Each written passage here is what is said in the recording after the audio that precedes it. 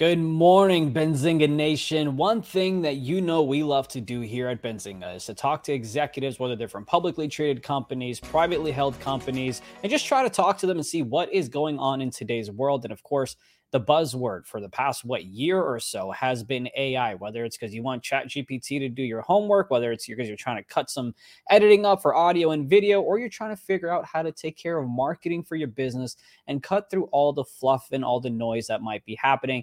And that's exactly why we're having a conversation with two amazing people. One of them is going to be Jeremy Barnett, who is the CEO and co-founder of Rad AI.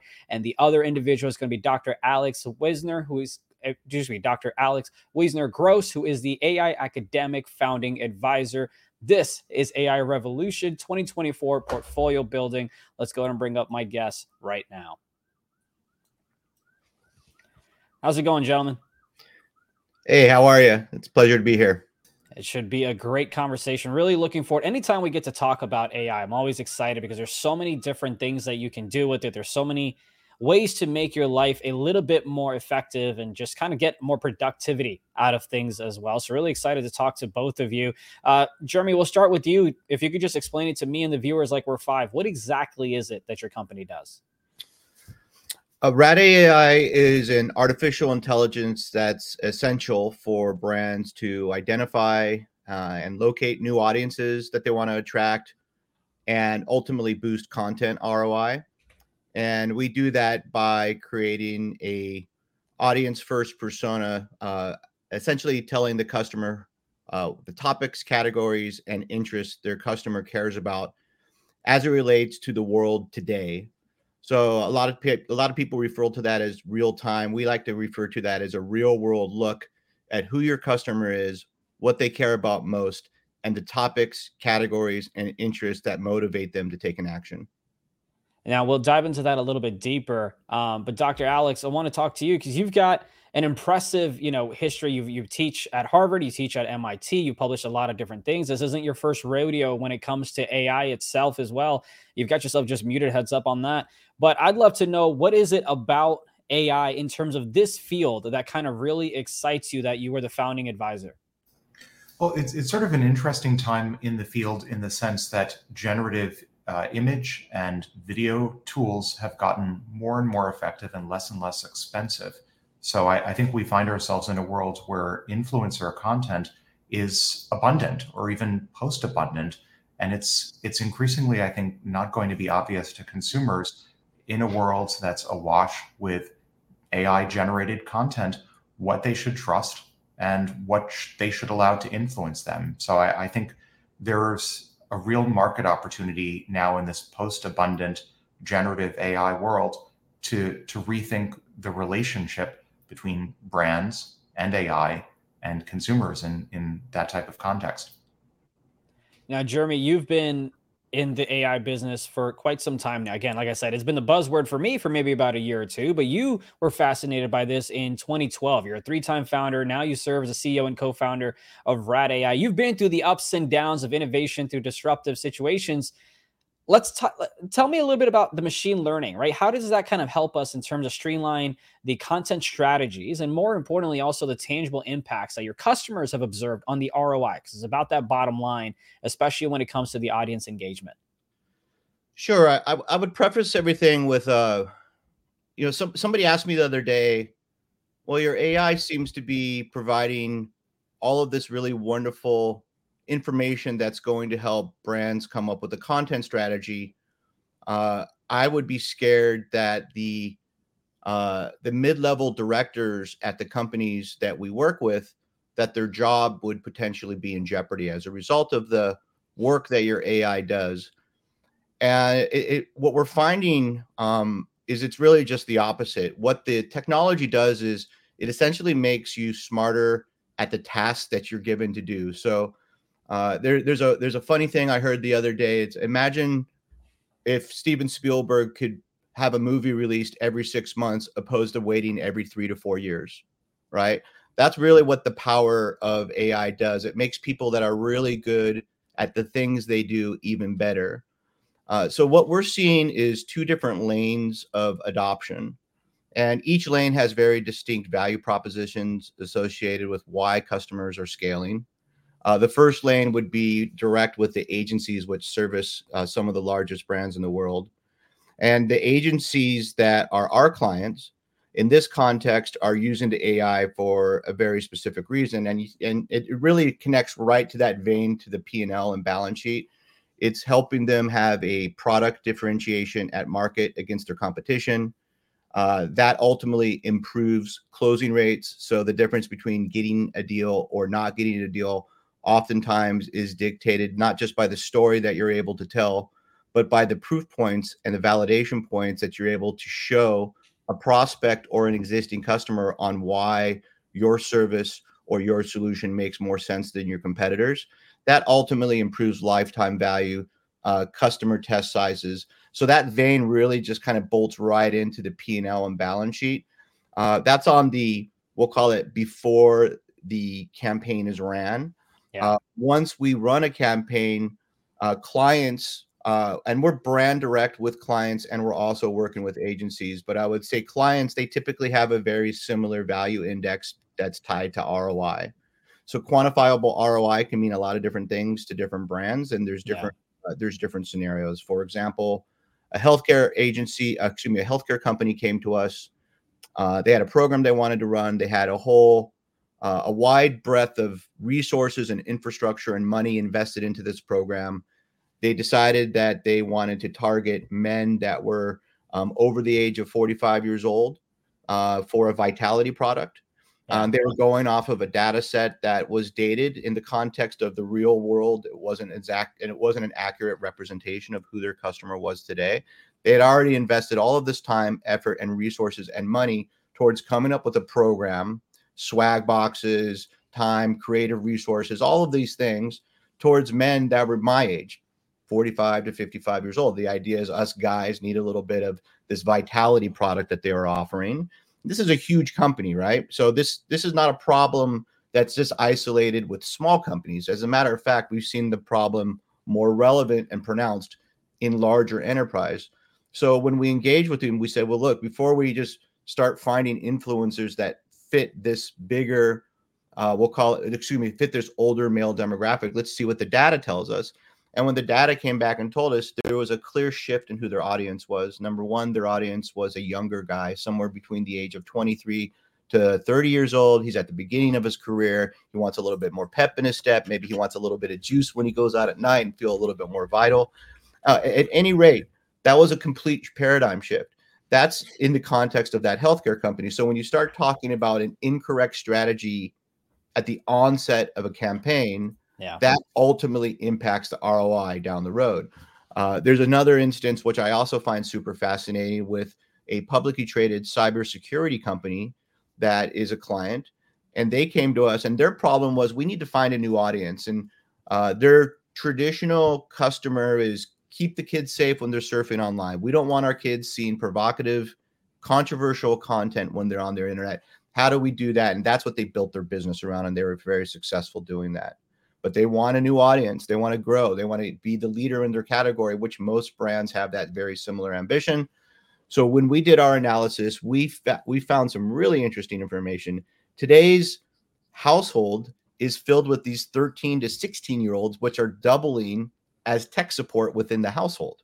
That was very interesting, right? And if you have a 14 or a 15-year-old, aside from the adolescent behavior that you have to deal with, you probably can relate to. They're probably just as technically in tune, if not more. So these younger sort of adults in these households are doubling as tech support to keep things safe.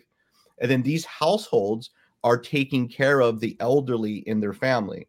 So it's first-time computer owners, people that are susceptible to phishing. So we came up with a full audience persona around that customer profile, which was a completely new way to look at who their customer could be and what audience opportunities there are for them in 2024. And there's a very large campaign around that right now. So those are typically the two contexts. Now, if you break that down, you isolate that problem at the beginning, that's the first leg of the program. When you hit on those buttons, you can then tap into those very traditional things that tie directly into the balance sheet, which is quantifiable return on investment. So brands look at it in a very black and white manner. There's going to be your marketing team that speaks a lot of jargon. You don't necessarily need to make them happy. They need to be happy enough to where they're going to bat for you. But the people you need to be concerned about, it's the chief operating officer, the chief financial officer, and the real budget custodians. So you have to deliver quantifiable ROI that when they look at it, they understand the value. Because at some point, the marketing team isn't making the decision on whether to decide to continue with you. It's somebody that the marketing team is responsible to. Now, there's three things that kind of, pop out to me from what you just answered. One of them is the fact, I'm producing a show right now about arts festival and things like that. And I'm trying to descript the recordings that I've done similar to what you and I are doing, except we're live. And I found a Reddit thread from 9 years ago that said, hire someone from overseas. It may cost you $5 to $10, but it'll save you the boring time. That was 9 years ago. I'm like, wait, that's a solution. But I realized, that was 9 years ago. Today, you just download it, put it in an AI, and it just spits out everything with timestamps. And also, hey, Zunaid spoke. Hey, Jeremy spoke. Hey, Alex spoke. And it breaks that down. So that's the big transition that we've seen from AI back from when you were first interested in it to what we are now.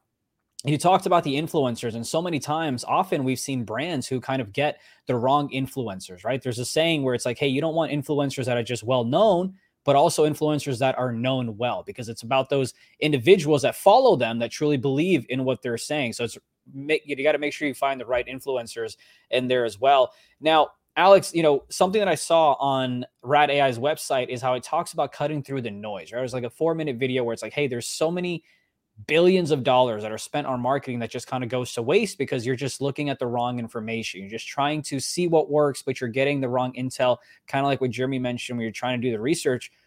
From your standpoint, from an academic and technology standpoint, what are some of the recent developments in AI that you think are most relevant that are kind of like reshaping the brand customer interaction for the common man like myself? Sure. Well, I think I would even more generally open the aperture to what are the major AI developments that are changing the world in almost every space. And that is, and I've written an essay about this, the availability of novel large data sets, the availability of much better machine learning models, and then the availability of much better compute. We're awash in compute right now as a planet, and we're about to get quite a bit more. And I think the intersection of much better data sets for this domain, much better algorithms, much better compute are really driving a transformation in terms of what's possible. And really, I think, unlocking the equivalent of an industrial revolution, a third industrial revolution or a first AI revolution in this case. Now, what's kind of impressed you with the way that we're reshaping, right? Kind of with the answer that you just said. Is there anything that's been surprising to you to where when you first got interested in AI, you didn't even fathom that something like this was possible? I think that the big surprise is just how far self-supervised learning, so-called, can get. So I think back to being an undergrad at MIT. One of my earliest research projects was trying to build what basically would look like a large language model today. But the focus at the time was focused on hand curating data sets to be used for training the AI. And if I could build a time machine and send back in time what I know now about how to build artificial general intelligence back decades, it would probably be that at the end of the day, building general intelligence is really just a matter of taking a large amount of data and compressing it down as much as possible to find the most parsimonious, simplest explanation for it. If we knew that, if we knew that building intelligent super intelligence was basically as simple conceptually as fusion, where the trick to energy fusion, you just compress down a lot of matter into a small volume and fusion almost inevitably results. If I knew that AI was just the result of compressing a large amount of information into a small space, the world would be a very different place. Yeah, I mean, indeed. When we don't have a time machine to go back 3 to 5 years, but Jeremy, we also don't have a time machine to go forward 3 to 5 years. But I'd like to know where you're hoping to be, especially when it comes to key growth industries that you're hoping to target over the next, say, 3 to 5 years. I love what Alex just said, by the way. And before I hop into key growth industries, I think one of the things about AI I just want to touch on is, there's a human EQ combined with AI that really is where the magic happens. So you see these industries that are growing and these leaps and bounds that are growing, but at the end of the day, it's humans that are driving this innovation. So there's these misconceptions that are out there about these evil machines with red eyes that are going to come in and take over the world, and AI is going to come into the zeitgeist and it's going to control everything. And what we're seeing is it's really just not the case. And in the world of marketing, there needs to be a human touch. The AI is making it better. So when we talk about growth industries, I think it's important to understand where we were and then talk about where we're going, because we started in a very traditional context of the types of industries that we're going to get product market fit: entertainment, beauty, fashion, food, footwear. And those are very traditional industries when you start talking about marketing technology as a whole.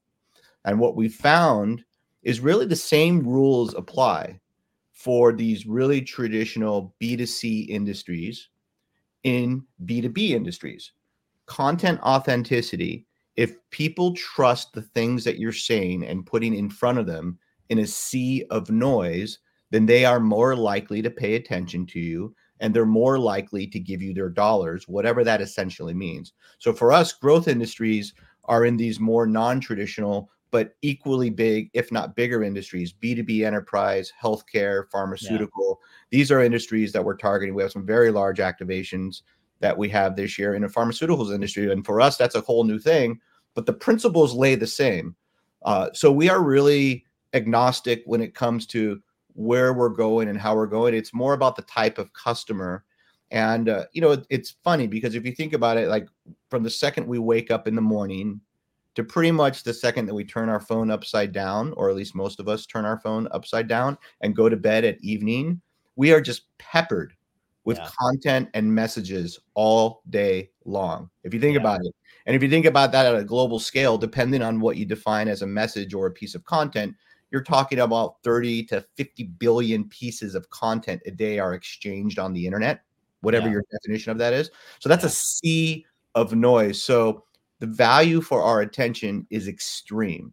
And that's really the way we think about it. And if you think about it, really the same principles apply as a brand relationship with a human, as a human relationship with a friend.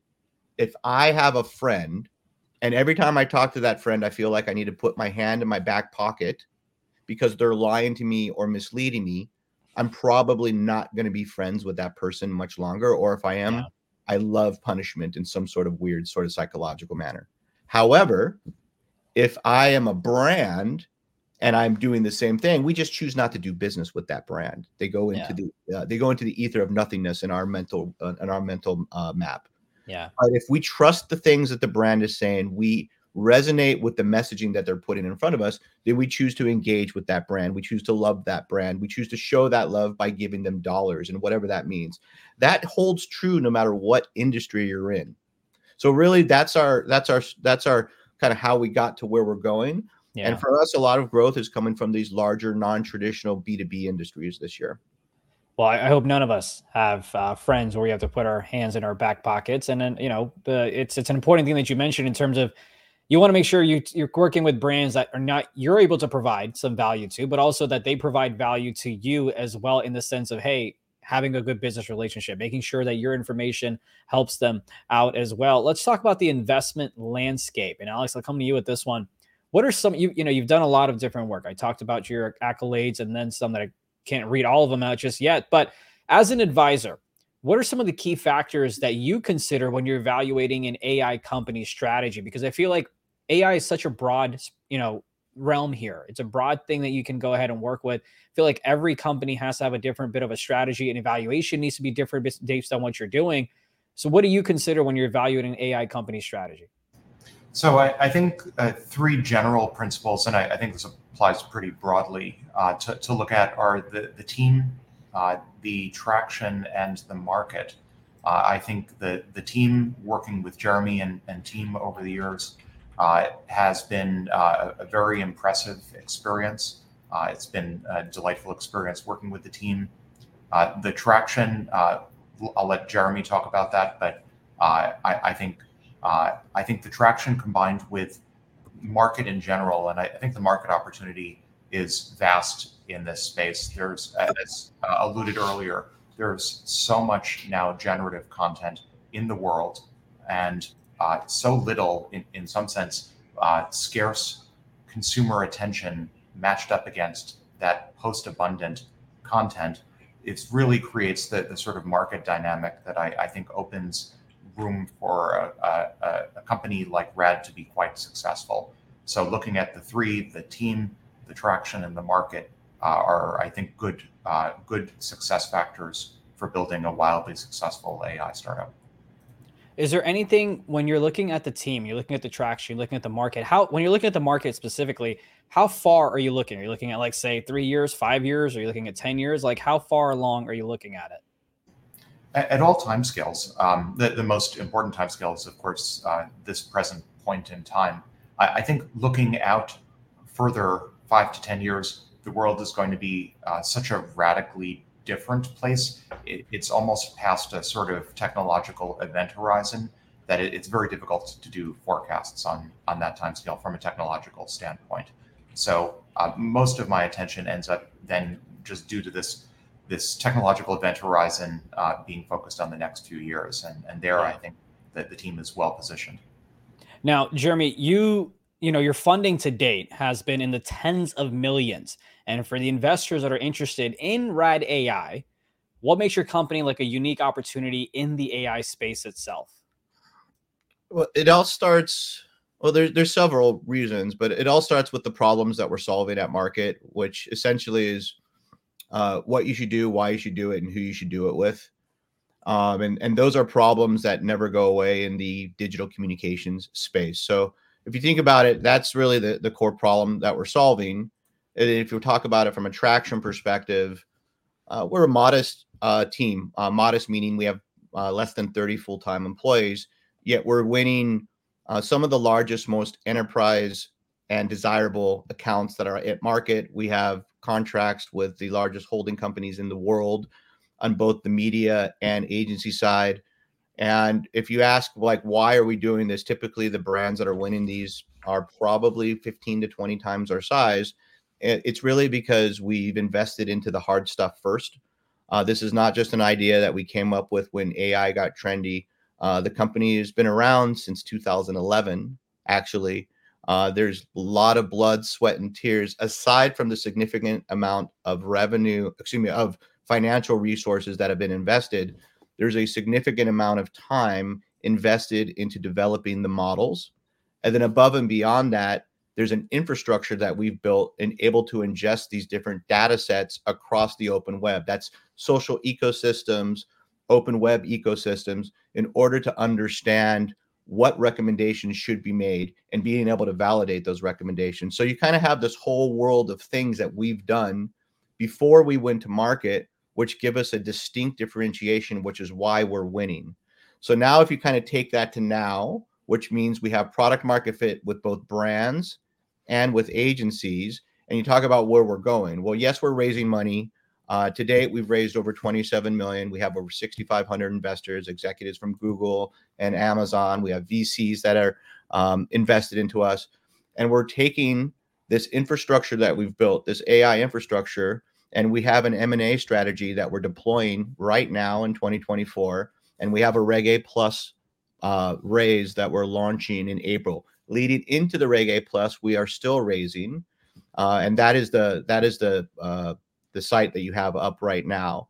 So this M&A strategy that we have is to acquire smaller agencies, and the reason behind that is there's an extreme belief here, based off of some research that we've done, and also based off of our existing partner relationships, that the revenue that these companies have will simply be more valuable with us.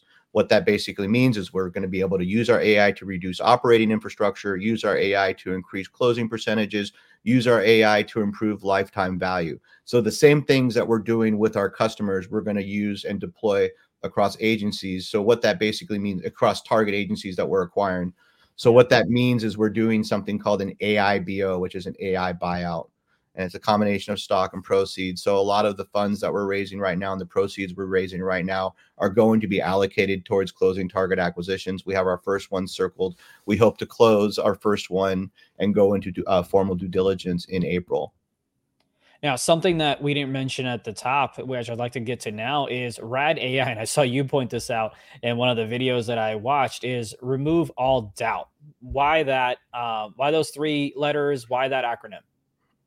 Well, essentially, what we've realized is over time, it helps remove all doubt because the decision is still in the hand of the marketer. The pen is still in the hand of the person making the decision. It helps you make better decisions as a marketer or as a digital communications expert that's responsible for putting out some sort of comms into the marketplace. And the idea there is, look, these can be at a very small level or it can be at a more extreme level, but it's budgets that range from 25,000 to several $1,000,000. Right. And you're making these decisions on what you should do and why you should do it. And the way it's done before RAD is you look at all of this information in all these different places, and then you start to analyze it, and then you start to give your opinion on that, on what this stuff means. And typically these types of opinions are either very expensive from a senior analyst who knows how to massage the information, or you're a brand and you're making guesses based off of what works and what doesn't work. But essentially, there's a lot of bias that's peppered into that. And what we do is we give you a way to look at all of this information and give you data and actionable things that you can do with that data in order to make better content decisions. And that doesn't just start with what influencers you should or shouldn't book. It starts with the audiences, the topics, the categories, and the interests that you should be building content around. And that serves as a basis. Then you can start talking about the personalities and your content marketing strategy once you know the things that your customer cares about today. Yeah, it's so interesting because my producer and I, when we're doing research and preparing for this webinar a couple of days ago, we talked about how sometimes we know what works in our content strategies, right? Like the controversial individuals, the controversial topics, but then it's like outside of that, there's a lot of noise of like, hey, does this topic work? Is it because we use a certain talent on air? That's why it didn't work. Was it the verbiage that we use? Was it the style of fonts and different things like that? So there's so much research that needs to go into content creation. Like, for example, I remember Mr. Beast, very well known YouTuber, millions and millions and millions of views on every single video within hours. He would take like his picture on the thumbnail would be with his mouth open, right? He tried a bunch of different things and his mouth would be open on the thumbnails. Then he had the same exact video with his mouth closed and just smiling. And that video just took off even more. So it's like those little things of like, how would you have known to close your mouth and your views would have gone up? So it's like so much information is out there that I think it's key to figure out, hey, what's the best way to decipher through it and make the best decisions possible. Before we wrapped up though, Alex, I want to come back to you and give the floor to you for any of your final thoughts before we head out here. I'll maybe just as a closing comment point out, I think the space is incredibly exciting, and just from a timing perspective, technology makes this the right time to start thinking seriously and critically, given generative AI in general, and in particular, generative imagery and generative video makes this the right time to start to think about what the future of influencer marketing looks like in that context. I see headlines every day about it, and this is one of the reasons why I think RAD is well positioned to really define that future. I appreciate you joining me. Jeremy, you're the last one. Yeah, I think it's twofold what I've seen. There's protecting the audiences brands care about most by making sure that brands are communicating with their target audiences in a way that they want to be talked to. I think that's really, really important. And we've seen when brands fumble and don't do that, we've seen so much destruction, not just at the brand level, but also across audiences that they were hoping to attract, right? So when brands are deemed to be inauthentic, it can almost have such a significant backfire. So you're essentially protecting the brand to a degree. That's on the one hand. On the other hand, it's also helping the content creators, the people that are out there, have better pieces of information so they can make better content for the brands that they're employed with. So there's a kind of like a circular economy that happens here. The brands are finding better voices to help amplify their message to the world. Right. And the voices that they're finding are more authentically aligned with the brand, and they're going to create content that really resonates what the brand wants to accomplish. And what ends up happening, if that authentic connection isn't clearly identified and the data says, yes, this works, then it's going to be known and the influencer and the brand then can make an educated decision on why they should or shouldn't engage. So the beneficiary of this is the consumer.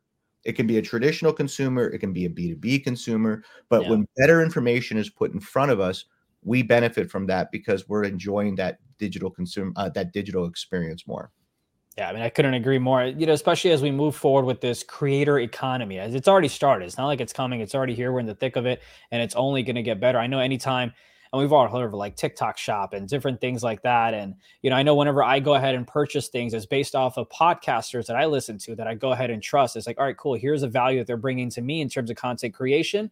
So I'm going to go ahead and trust what you're saying versus a Super Bowl ad that I saw about a brand. It's like, I couldn't really care less, right? Like how many of us walk away when an ad's playing versus if it's a content creator that's creating content and giving us information, you kind of hone in, you listen in, and you see what they have to say. Well, I really appreciate you two joining me. I could talk about AI and marketing and content creation, for longer and longer, but I know you two have to go. I really appreciate both of y'all's time, and I really look forward to having more conversations in 6 months and see where you guys are at. Appreciate it. Thanks for having us on. Absolutely. You two take care. And chat, we always want to go ahead and thank you as well. But that was Jeremy Barnett, who is a CEO and co-founder of Rad AI, and Dr. Alex Wisner Gross, AI academic, founding advisor for Rad AI as well. And AI, it's truly such an incredible thing, but it's just one term and there's so many leaves, so many branches of what you can do with it. And I genuinely believe I've gone through it in terms of content creation where there's a lot of noise out there. You never really know, hey, does this information matter? Does that information matter? Which way do I go? And then you end up having analysis paralysis. I'm sure all of us have gone through those things. And so you want to go ahead and find a way to decipher the information, filter it to what it is that you're doing, but more so important to the type of consumer you're trying to reach out to. So make sure you guys go ahead and check them out. I've got the link that's posted there in the chat as well. It's invest.radintel.ai. And again, we thank you for watching Benzinga. We'll see you next time.